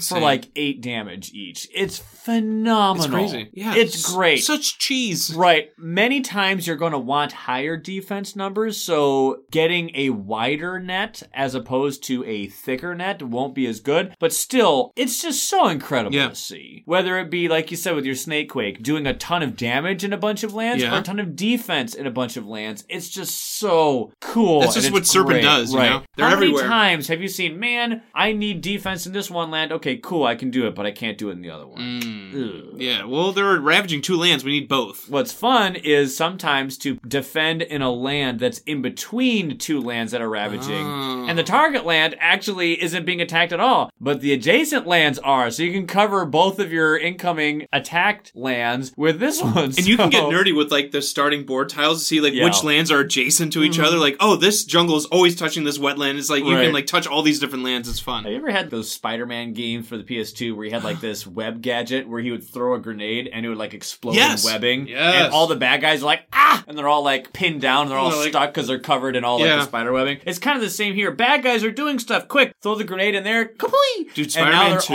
one of the best video games. Oh my goodness. Love Spider-Man 2. Sure, the graphics weren't all the best, but the world that you were in was phenomenal. It was open world. An open world game of that size and magnitude? 2, yeah. Oh, love it. Anyway, point being, the metaphor I'm getting at here is the fact that you have a lot of bad guys trying to hurt you. You throw in one power card and complete. Yeah. So many lands are now good, and the bad guys are halted, they're stalled, they're stuck because you defended it. Sure, it's very good for you to increase the defense of that card by absorbing other people's presence. That's another conversation, but still awesome capability there. Now we get into our top 3. Once again, we have somebody that we've seen before. Ooh. 12% of all the peeps out there had many mines as their defender. Another bronze place for mines. That's right. Many mines we saw before at 12% for fear. Now we have many mines at 12% for defense. Totally see it. Yeah. Because the prevention is phenomenal, whether it be action skipping or just straight up defense. Yeah. It's fantastic. You can get to places quite easily and you can defend things very easy. I've said before that when it comes to the stallers, the top 3, for me personally, in no particular order, would probably be Earth, Many Mines, and Green. Yeah. Green can be like, nope. You can go ahead and stop ravages or builds. Earth can be like, nope, you're doing nothing because of your perfect stillness. And Many Mines can also go, nope, you're doing nothing. Whether it be in the form of stopping incoming damage because you just simply had enough defense out there. Or skipping actions. Or you can just skip actions. So it's just phenomenal. And it's so simple. And that defense is an innate, so unlike Serpent, where that card sometimes can go in your discard and you might not have access to it, Mines always has access granted if you have those elements. You can always defend every single turn. It's fantastic. You will hear no complaints from me with Many Mines taking 3rd place here. Moving on up to the silver medalist position in 2nd place. All right. We have a tie between 2 very deserving spirits, in my personal opinion. 18% of all the peeps out there had one of these characters as their defender.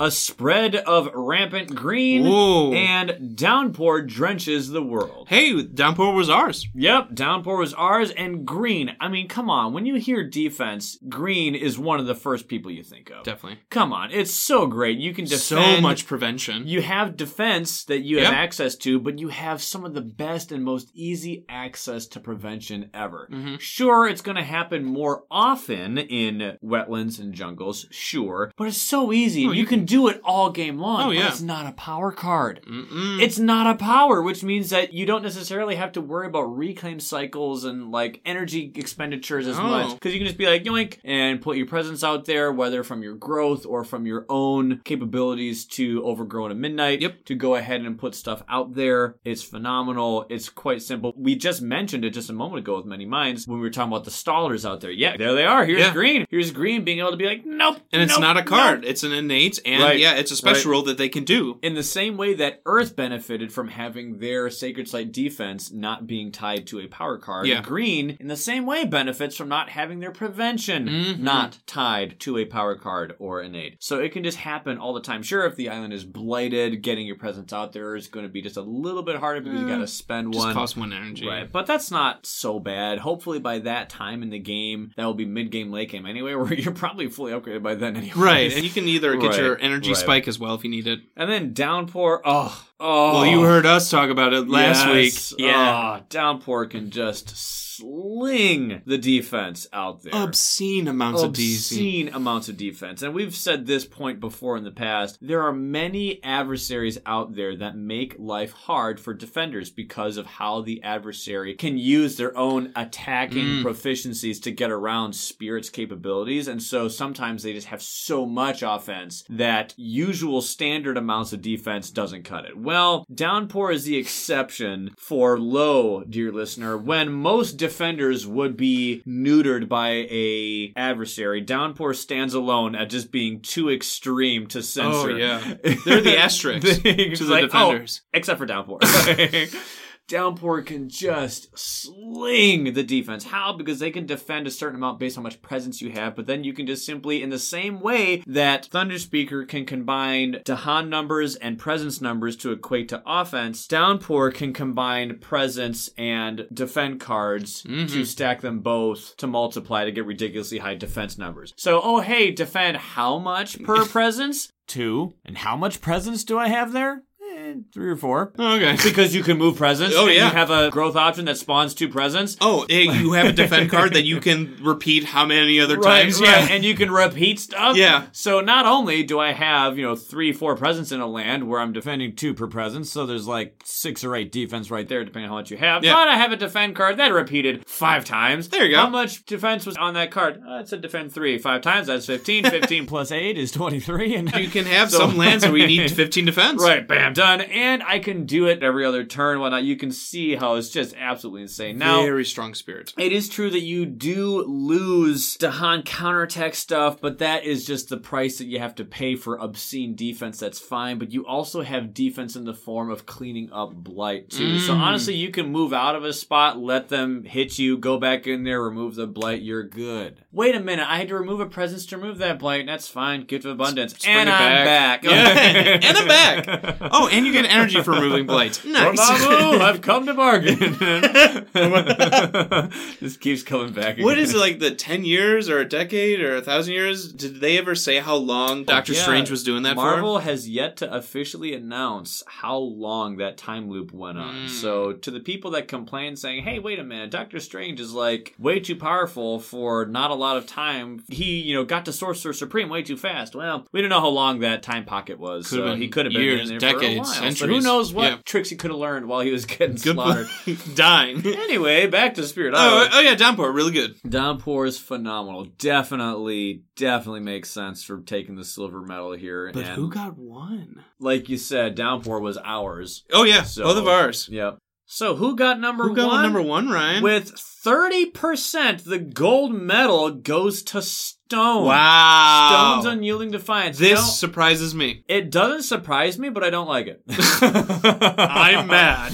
No, I'm not mad. I'm just saying I think Green, Mines, or Downpour get the purest form of defense more than Stone does. Stone's gameplay style is very defensive. You won't hear disagreement from me with that. When you hear the word defense, the kind of defense that I think of is not what Stone has. You think of which like is stopping fine. damage, at least I do. Or cleaning up. Cleaning up. Which is fine. I'm not complaining. I do think that Stone has a lot of favorable hype, which is also not a problem. I still think Downpour can defend better than Stone can. Definitely. But the thing is Stone, I don't look at that gameplay style as defensive. I look at that as counterattacking. I will take some damage and I will sling it back at you. I will take the hit, let the Blight show up, and then counterattack. They're at you. indifferent to Blight. Right. Sure, bad guys still get removed from the board and Blight still gets removed from the board. Sure. But I look at that as counterattacking more than I do defense. But this game, where do you put that? Do you put that offense? Do you put that defense?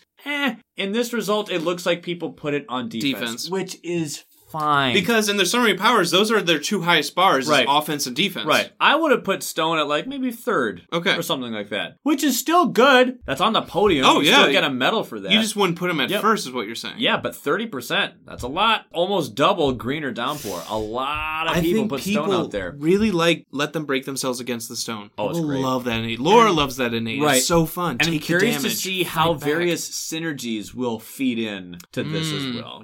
Because what if what I'm saying is not taking into effect the synergy Of that a team. Stone has? Yeah. So I'm very curious to see what synergies we shall see with Stone, or maybe not. Yeah. Maybe some people are just like, yeah, best defender, bam, Stone. So I'm very curious to see how people will back up this notion. Ours was Green and Downpour number 2. Laura's was Stone. Yep, And Laura's number- was Stone. Yeah. Yep. But Laura loves Stone, not for defense. She likes the counterattack. She Again, likes the counterattack. that right innate. Yep. You're And that's punching fine. right back. Yep. And that's totally Because fine. she doesn't like Earth. She doesn't like Downpour as much. Or Green. Like, she doesn't Nope. like quote-unquote Right. normal defenders. Yep. She likes that version of that Right. defense that Stone brings. And she said herself, she doesn't like looking ahead. And defense, you have to look ahead a You bit. have to plan, To yeah. plan. She just likes being able to, Oh. wait, the problem is in my face? Luckily, I'm immune to certain amounts of bad guy You're incoming getting punched in the damage. face. You're like, Sure, oh, what? I'll just and punch back. It's more of a belligerent, brute style of gameplay, It but is. that's how she plays. And It works with Stone. It works, and so, like I said, there's nothing wrong with it. It's just fun to see everyone's different approaches. That's Laura's approach. It's certainly not mine. But Stone at 30% was the number 1 defender amidst all of our peeps. So, once again, 5th place was Earth with 3% representation amongst the community in our poll here. Serpent and Trickster were on 6% of people's teams. Many Minds was on 12% of people's teams. Downpour and Green was at 18% of people's teams. Nice. And Stone was on 30% of people's teams.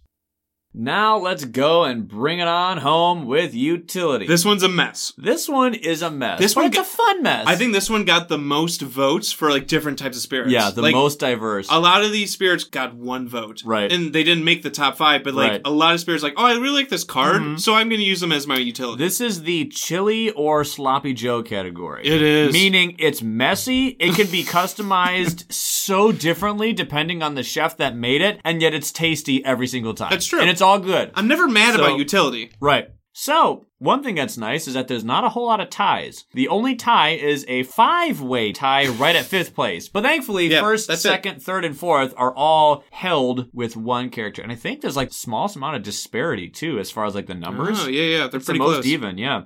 Hey, 5th place, we have 5 peeps. It's A lot of numbers, but don't worry, we'll get into it. So 3% of all of the voters had these characters for their utilitarian. We have River, we have Lightning, we have Stone, we have Ocean, and we have Bringer. River, it's Boon of Vigor. Lightning, Lightning's Boon. Lightning's Boon. Stone, keeping people The alive. blights, Ocean, the ocean. Tidal Boon. Or Tidal Boon and the ocean. Bringer, handing out elements. There you go. Number 4.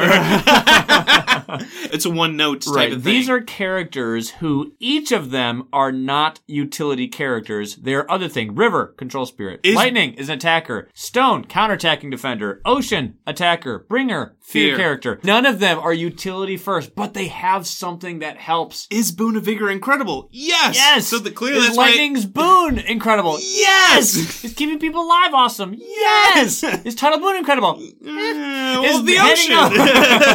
And the ocean tile. Is handing out elements good? Yes. Love it. Yep. So it's fun to see that these characters made it onto voters' number 1 utility thing. Remember how we talked about some people are going to have a fun thing that they really like. They're going to really like getting energy from someone or a speed upgrade. Right. Or something. I'm actually glad to see that that's exactly what happened here. Oh, yeah, because I sometimes see, like, maybe someone saying lightning, they were thinking wind lightning, too. Yep. Or, like, different aspects Oh, of yeah. something, because wind lightning is incredibly supportive. Mm-hmm. This reminds me a little bit of Control, where there are not as many, like, quote-unquote utility spirits. Yeah. Even in listening back to our old stuff, There really isn't. We had Serpent, and who else was our utility? In Base and Branch and Claw. Honestly, just Serpent.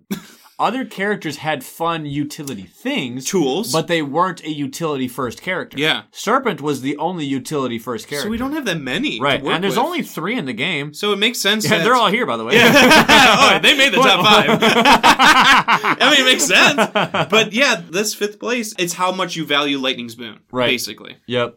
So, in 4th place at 6%, literally double, before we have Serpent. Oh, yeah. Slumbering beneath the island. As previously In mentioned. 4th place, totally makes sense. This is the OG utilitarian. They are giving you major power so you don't have to forget it. They are handing out energy to Yes. friends. They are letting you get another presence out there. Presents, That elements, is huge. basically anything. Yep. They're letting you do everything. You know, it's funny. Extra 'cause card play, we elements. talk about many times how freakishly useful it is to get other presents out there and how it's just like the best ever. So why isn't Serpent, which is a character that lets you spit presents out there? I'll tell you why. Because they're taking presents as well. Okay, all right. That was, again... Because in order to get presents out there, you have to be on their list. How do you get on their list? They have to eat you. So... you gotta lose presents. Sure, it's not so bad because when you take a presence off your board, you're still revealing a thing. It doesn't matter what happens to Right. the presents afterwards. But still, like, the zeitgeist is, A, I can't do this all the time as consistently as Green can. Yeah. Nor can I do it to everyone. I can only do it to a certain amount of people, and I have to take something from you. When it comes to, like, Green, it's just nothing but good. It's all good because it's consistent all the time throughout the game, and it's, hey, I don't have to hurt you in any way. You know, it's just, bam, there it is. But still, getting other presents out there is huge. And if you want to take Serpent under your wing to make them your main, I have noticed that Serpent mains who are good with that spirit are always players who trigger this innate often. And I don't. I'm not good with Serpents. Because The left Serpent innate. is at their best when they're getting their presence out there to get the amazing stats on their tracks. Players that usually complain about Serpent being like, are okay are usually players, from my observations, that don't really do their nates too much. They're like, oh yeah, I did my nate like twice, maybe three times over the whole game. I'm like, bro, you gotta go. You gotta be supportive. You gotta be helpful. You gotta get your nates out if you really want to be. You sacrificing your presence is getting no benefits, basically. You're not getting helped in that and way. Elemental Aegis isn't getting so good because they're like, I mean, the card's okay, but it's only defend 2. I'm like, it could be defend 6, defend 8. Yeah, you can make that better. Do your job. My thought process, because of the Fun 5 and how high Serpent got as one of the favorite spirits, I thought they would be higher on this list. You know, I thought so too. I thought they were going to be 1. You guessed Fractured. My internal thought process, I thought Serpent was going to take number 1. I'm not surprised, though, in truth, because of who's coming up. Okay. Because there's only so many spots. Right. And there's 3 utility spirits, yet they're all beat by 1 person. So anyway. Technically a spoiler, but we already mentioned it last episode. So anyway. Number 3. We double once again from 6 to 12. We started at 3%, then Serpent doubled us to 6. Then at 12% of utilitarians on people's lists. In 3rd place, our bronze medalist was Shifting Memory of Ages. No arguments for me. One of the 2 utility characters that came in Jagged Earth. Shifting Memory. A character that can give out elements very consistently and any element that you want, which is always great. Usually, characters who do this well can give you any element, but you'll see a lot of power cards in the game where it's like, oh, if you pick an element, another character can get the same one. So it's like, oh, okay. Elemental Boon is great because you can just pick exactly any 3. what it does, But it's like strings attached kind of elements. Maybe you can get a lot of a certain kind, or maybe you can get double up on one. Here, it's pretty cool because it can be like, hey, what do you need? I'll start banking that one and give it to you. I need a lot of fire. Okay, I'll start getting fire for you. Right. Or I honestly really like a selfish Shifting Memory where you just give it all to yourself. Okay. Because you can find your own majors and be like, bam, get the elements for my own majors, which is really nice. My big thing with memory, and if I'm ever playing with one, I love that I can gain majors and not have to forget. Honestly, that's the big one. That's my big one. For me, that's the big one. Elements are great. Elements are great. Love that's elements. like a seasoning that can really get just enough for a character here, just enough for a character cool. I there. triggered this innate. But getting a major without having to forget something Game is changer. huge. I don't have to lose what I am. I don't have to lose my identity. May I have picked up great cards. I don't want to lose them, but then I'm being gifted this amazing major. Yeah. I love that it's part great. of It's so memory. simple. And Serpent can do that as well, but Memory can do less things than Serpent can, but Memory can do those things more consistently. Definitely. So I think that definitely has some salience That's here. probably why they beat out Serpent. Right. Also, you will get Memory if you buy Jagged Earth. Serpent, you have to chase down in a promotional pack. Good luck with that. So Those are hard to find. Unfortunately. But anyway, I definitely totally am fine with having Memory at 3rd place. Yeah. Then, not double, but triple from 12% to 33%. Not like perfectly triple, but almost triple. Very near. At 33%, our silver medalist, Fractured Days. I'm mad. Split the sky. I'm really? mad. Yeah? I'm mad. I wanted them 1. I'll say it. You wanted them 1? I wanted them close. number It 1. was close. They are all utility. Almost only utility. Pegged. Both They are innates, pegged on cards, special rules. It's all utility. They are manipulating time, the invader deck, the event deck if you have them in play. Card you have plays, card repeating plays, cards. repeating your own stuff. It's phenomenal. Resolving cards at different speeds, getting them back. Oh, you can look at the banker board and do stuff there like we just described. Incredible. It's crazy. You have so many cheat codes that you can apply. I got it's frickin' great. second! Hey, if it's any consolation, 1st place was 36%, and Fracture got 33%. So this one was very close. There's like a few votes. Yeah, this totally makes sense, Fracture being this high. You know, Fracture deserved either 1st or 2nd, and they got the silver medal by 3%. That was my utility Fracture character. was the other Jagged Earth utilitarian. Shifting Memory, I think, is a little bit better for actual board game state majors and minors that they're using. And it makes sense that Fractured, who is a little bit less involved with the board game state, is higher on the utility rating because they can just do so many things. It's crazy. It's phenomenal. It is very much a thinky spirit. So oh my goodness, be prepared to just be staring at your board and just thinking for a while. Just having a look, you know? Yep, and it takes a while. I remember Laura was like, okay, you guys do your thing. I'll just chime in when I can. Didn't she talk about one time she had like a panic attack? She's like, I just can't play this today. Right, I'm like, oh, sorry, baby. It was hilarious when I was playing with Josh. Remember when we were talking in episode 20? He was Earth, I was Fractured. Like the difference. And it was a phenomenal game. That's why like, that Defend 3 is another reason why it's always so good, always having it. Seriously, yes, because hey, guess what? When I repeat a Invader action here, it's still Defend 3 there, amazing. baby. Yep. So it was great. Fracture can do some just silly stuff, man. It's phenomenal. It's crazy. Some of the most Play fun Gift of Proliferation. Reclaim it. Play it again. Right, yeah. It's phenomenal. It's great. So, speaking of Gift of Proliferation, number 1, our gold medalist, Get Wrecked! I'm so mad. Green. No, it's one card. Red of rampant card. green, One baby. card gets it. Are you kidding me? Gift of Proliferation will easily always be the friggin' so mad. best. It's so Get good. wrecked! So good. I hate it. Oh, you love it. Fracture's if you know you do. I'm everything. I'm all utility. I love how, just like you're saying, green has one thing. It just plays one card. Fractured, Memory, Serpent, literally doing everything else. I can give you speed changes. I can give you energy. I can give you major everything power in. cards. Boom, boom, I can give you cards. They're major power cards. I can tell you where the invaders are going. I can tell you what event's coming up. Nope, none of it matters. Throw it all away. Give me one extra present. That is it. You can't measure what. Oh my the benefits. gosh. You can't measure that. No, you can't. You literally can't. Right, It's give it to unquant- Wildfire. That means more damage. And then it give means it you to someone who has a bad energy track. They're actually playable now. Yeah. Seriously. Oh. You can get this a little bit faster. You can play this extra Right. card. You can get Give this it innate. to Earth. That equates to defense. Give it to Vengeance. That means that they can die, get more disease out You're there. playing the and whatnot. game one turn ahead. Yes. From then on out. Right. One Oh, turn ahead. Right. It can't be measured. You really cannot quantify how freaking good it is, but you It's can one presence, Ryan. guarantee It's one presence. that it will be useful. Because guess what? Their reclaim loop is not that bad. No. So they're like, oh, I'll play this again. Green is one of the best reclaim loops. Yes, when we went 'cause you're against always when we were playing Brandenburg Prussia, green in the last 4 turns, reclaim, reclaim, reclaim, reclaim. Gift. Burn, baby, And Wildfire was just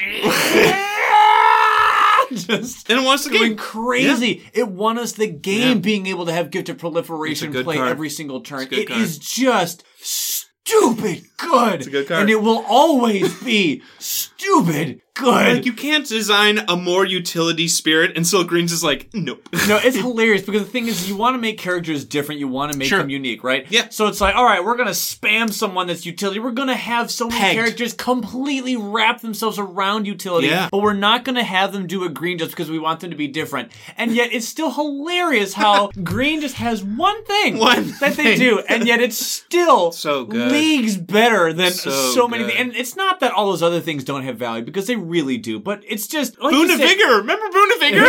That's cool.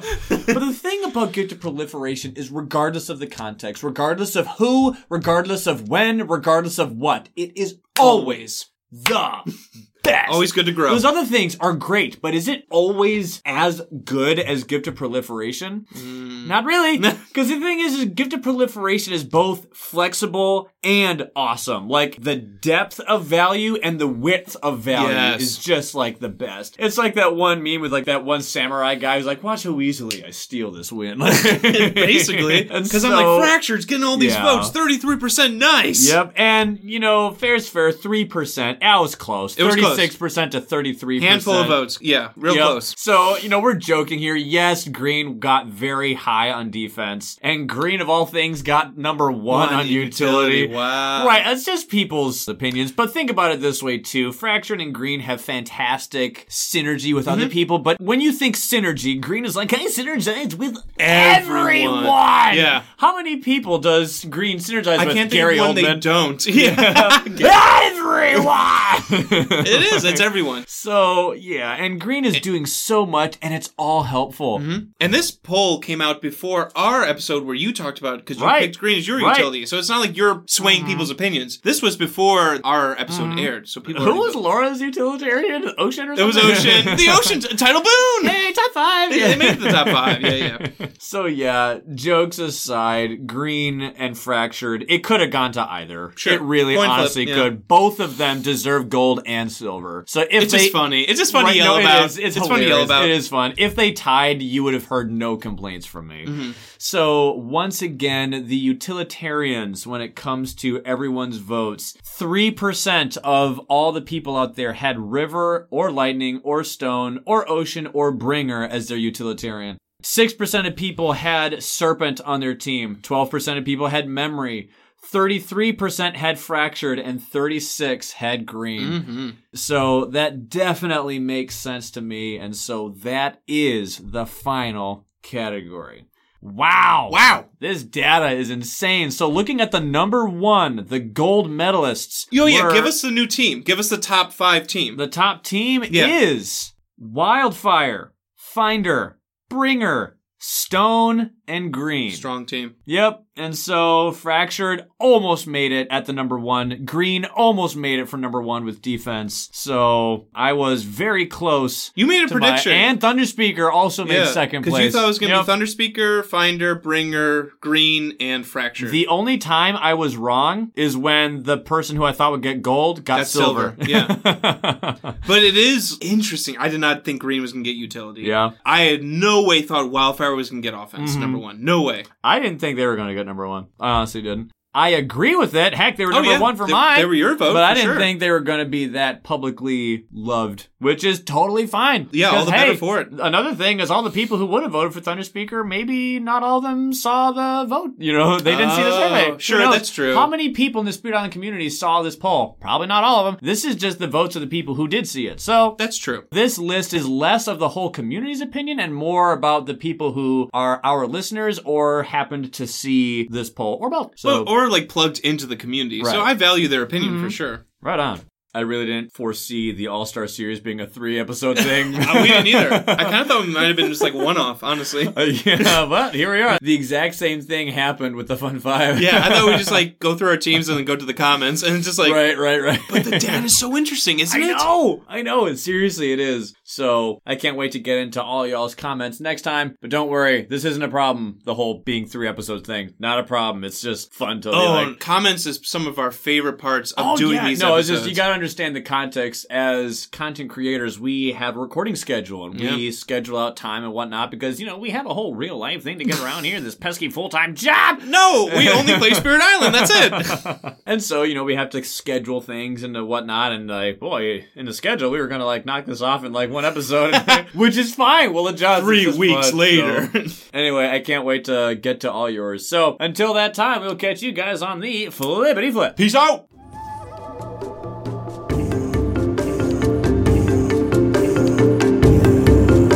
Thank you for listening to this episode of the Kindred Spirit Podcast. We appreciate you taking the time to do so. Feel free to visit us on our Instagram and Facebook page.